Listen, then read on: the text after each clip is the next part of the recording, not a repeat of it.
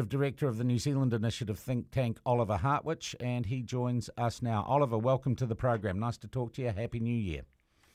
Happy New Year. Good afternoon, Sean. All right, I take it you have had a chance to look at these recommendations. Yes, I did have a chance, and they didn't surprise me because the Climate Commission over the past few months had already flagged the direction of travel. So what they produced yesterday and published on a Sunday afternoon, which is quite extraordinary, I think, didn't really come as a great surprise anymore. So basically what they do is they want to prescribe how individual sectors of the economy can perform in the next few decades. So, for example, we'll get vehicle standards. They are trying to move us towards electric vehicles, away from petrol and diesel engines. They will prescribe that houses in the future can't be connected to the gas grid anymore. So they want to phase that out. So you won't have infinity heaters, for example, water heaters. So they go really into the details of how this country should be run. And your reference to Roger Douglas and his reforms, and this is going to be probably even stronger as a direction or change of direction for the economy, are spot on, because this is a completely different way of running a country. If you have a commission, or in the future, of course, parliament, directing individual sectors of the economy, how big they can be, how they can operate, how many cows we have in the country, that kind of thing. But I think there is a much better way of achieving the same objectives when it comes to carbon emissions. Okay, and I knew you'd have an alternative, Oliver. So we can go through all this pain. We can have the nanny state interfering at quite remarkable levels when you think about it in people's lives and people's businesses. Or could we reach our obligations under the Paris Accord a different way? Tell us what that different way is. Yes, so for a start, I am not questioning the goal. I take this as a given. We have signed up to the Paris Accord. Okay. We have an international obligation. I'm not a scientist. I'm an economist, and I can hopefully inform the debate on how we can reach these commitments. Yep. So basically, when it comes to climate change, you have a few rough basic options. You could regulate, so you can basically prescribe, for example, emission standards for vehicles, things like that. You can tax, for example, with a carbon tax, so each ton of carbon is taxed at a certain price, or, and that's the New Zealand way so far, you can have an emissions trading scheme. So an emissions trading scheme, otherwise known as a cap and trade scheme, works like this. The government determines the total amount of carbon emissions in any given year. Typically, it's below the previous year, and then it leaves it to the market to determine where these emissions are going to happen, because people who want to emit will have to buy emission certificates. That is a scheme introduced under the previous government of Helen Clark in 2008 by David Parker when he was Environment Minister. And it was perfected by James Shaw in the last term when he added the last element still missing from that emissions trading scheme, namely the cap. So basically, since late last year, New Zealand has had a fully functioning emissions trading scheme, which is capable of doing the job of determining where emissions will be cut in the future. It is probably the best such emissions trading scheme in the world. It covers 96% of the New Zealand economy and 50% of emissions. The difference between the two being agriculture is not part of it. But for 96% of all the things we do in the economy, we are covered by the emissions trading scheme. Most people don't know that. And it is working. It is working. When people fill their cars, for example, the petrol companies have to buy emission certificates on behalf of their customers. Currently, you pay about 9 cents a liter for emissions trading certificates when you fill your car, and you do a similar kind of emissions trading certificates purchase when you're switching on the lights at home, when you're heating your home. We are all part of the emissions trading scheme. And this emissions trading scheme is already driving decision-making in companies. I just had a meeting this morning with a company, actually, ironically, a gas company, that's shifting part of its operations to electricity because the emissions trading price is at $38 a ton. So we're getting changes in behavior out of the emissions trading scheme. Now, this scheme also is a cap and trade scheme. That means there is a cap. It prescribes for the economy under the scheme how many tons of carbon dioxide equivalent New Zealand is going to emit this year and the next year and every year into the future. So therefore, whatever the government does on top of that, regulations, subsidies, will not have an effect. And I can just demonstrate this. So if the government says, okay, next year we're going to emit whatever it might be, 60 million tons of carbon dioxide equivalent. If it then subsidizes electric vehicles, for example, all you do is you change the price of the emissions certificates. But you're not changing the overall emissions because they are predetermined. So whatever the government does afterwards, after the cap is set, is totally futile because it doesn't shift New Zealand's total carbon emissions by a single gram of carbon dioxide. Wow.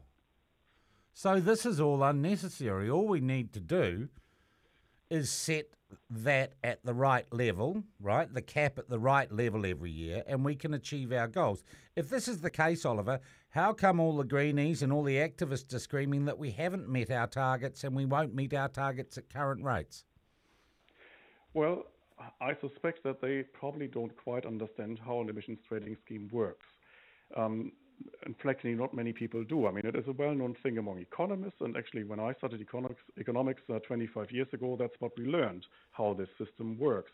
And in fact, there have been Nobel economics prizes awarded to economists actually researching how emissions trading schemes work. So economists know this, but the ordinary public and the ordinary politician probably doesn't. If they knew, they wouldn't do this because it is totally futile. We are spending enormous amounts of money, now probably even more so after the recommendations from the Climate Change Commission, on something that yields precisely a 0 grams reduction in carbon emissions. I mean, talk about cost-benefit analysis here. We have only costs but no benefits for the 96% of the economy covered by the ETS. What the Commission could have done, of course, they could have focused on agriculture, trying to get agriculture into the emissions trading scheme, maybe not at the full rate, maybe just at $1 or $2 a ton, but as a signal that we are trying to shift this sector in that direction too.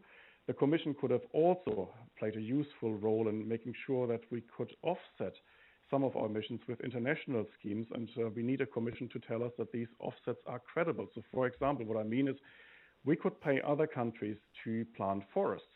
And we know that there is deforestation going on in the Amazon, for example. Now, we could help as New Zealand to stop this and reverse this. And in return, we would get some carbon credits. And I've seen studies suggesting that sometimes you can actually remove a ton of carbon dioxide from the atmosphere in some of these projects for as little as $2 a ton.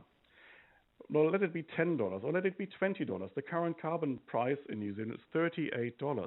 You could become carbon neutral technically by offsetting this at a cost of, well, say $150 or $200 million a year. So it wouldn't require us to do. So you're saying we could commit, say, well, let's up it a bit. We could commit $200 million a year to buying carbon credits, and we would almost immediately meet our obligations under the Paris Accord.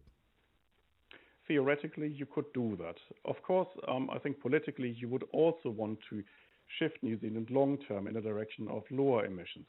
So it is not an either-or, but definitely international offsets would be a very good way of meeting some of our obligations under the Paris Agreement.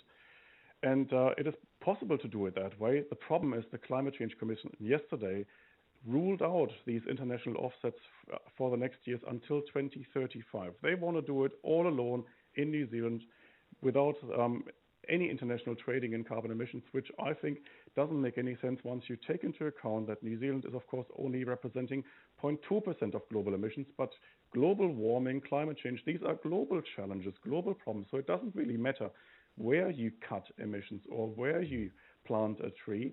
Therefore, if it's a global problem, we should be treating it in a global way as well. But unfortunately, the Commission is pushing us towards a very narrow nationalistic solution to that problem, and I think this will cost us dearly.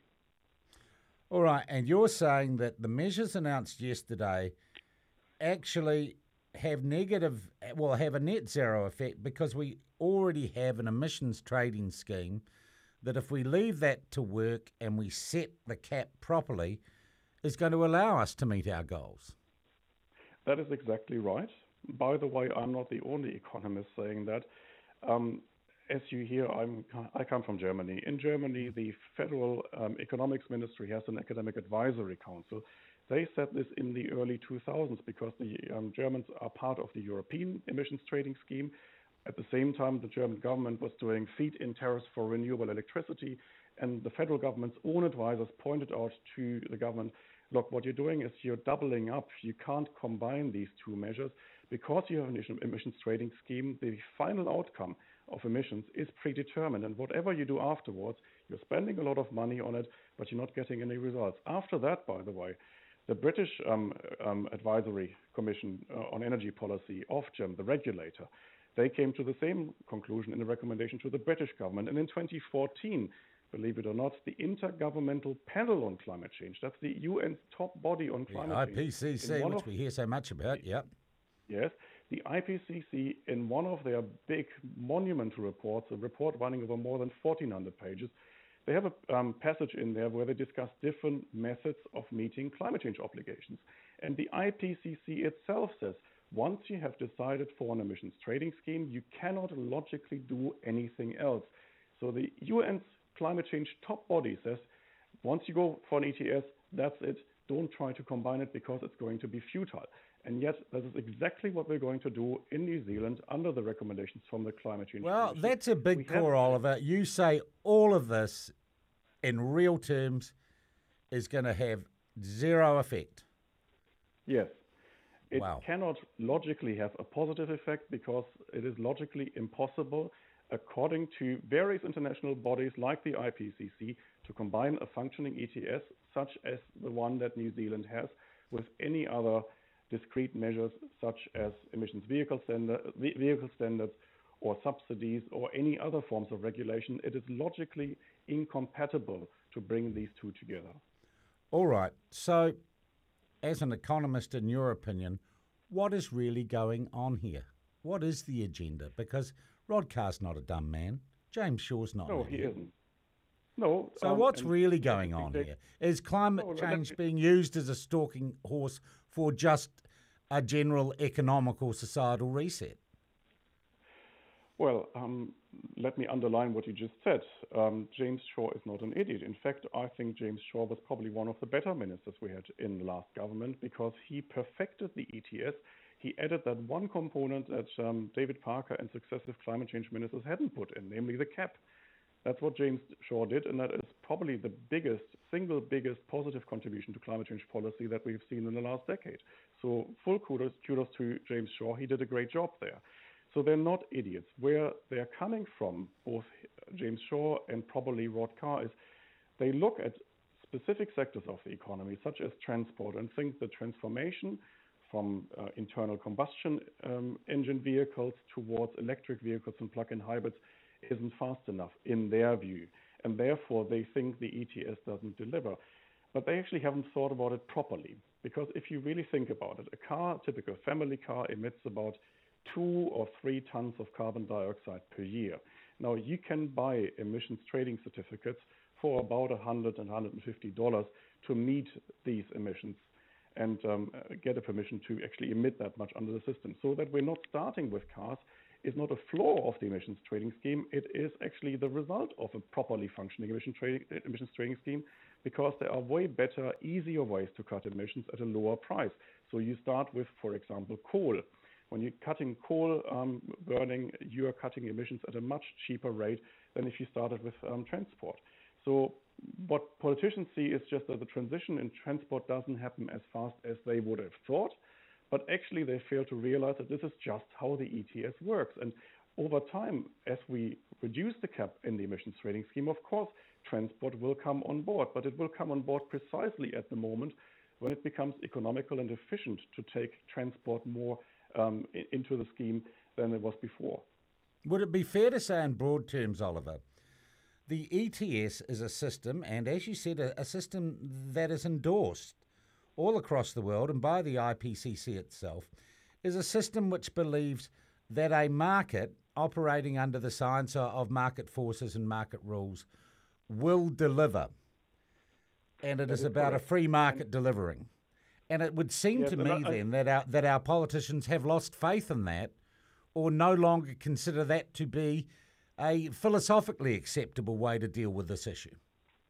Yes, and I think there's an extra reason on top of that why bureaucrats don't like the ETS. If the ETS currently prices carbon at $38 a ton, and if bureaucrats can come up with solutions that currently cut emissions at a price of about $1,500 a ton, I mean, look at For example, the government's initiative to remove coal boilers from schools. Well, the government estimates that that will come at a cost of $1,500 per ton of carbon dioxide removed. Now, the ETS basically then shows that the government is inefficient. And it shows these bureaucrats how inefficient they are, because you can more easily reduce carbon emissions by just taking a certificate for $38 and remove it from the system.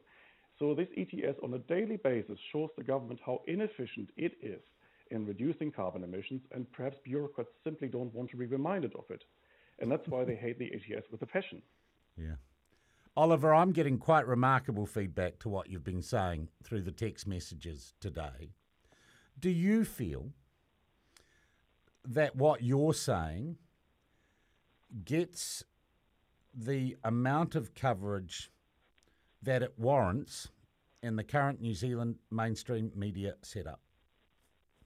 No, I'm afraid it doesn't. It takes about 2 or 3 minutes to explain how the ETS works. Typically, you don't get that. You've done a great job today, by the way. Thank you very much for your time. Thank you.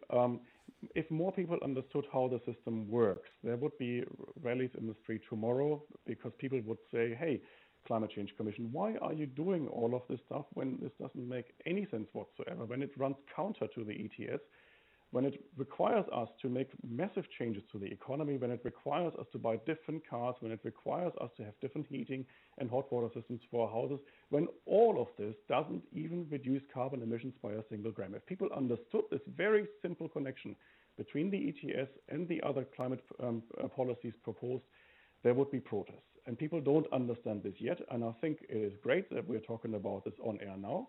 But I really would like to have a broader discussion with the whole of society, so that people actually understand how the system works, that they understand that they are already part of this system because they are paying for the emission certificates at the petrol station when they fill their car.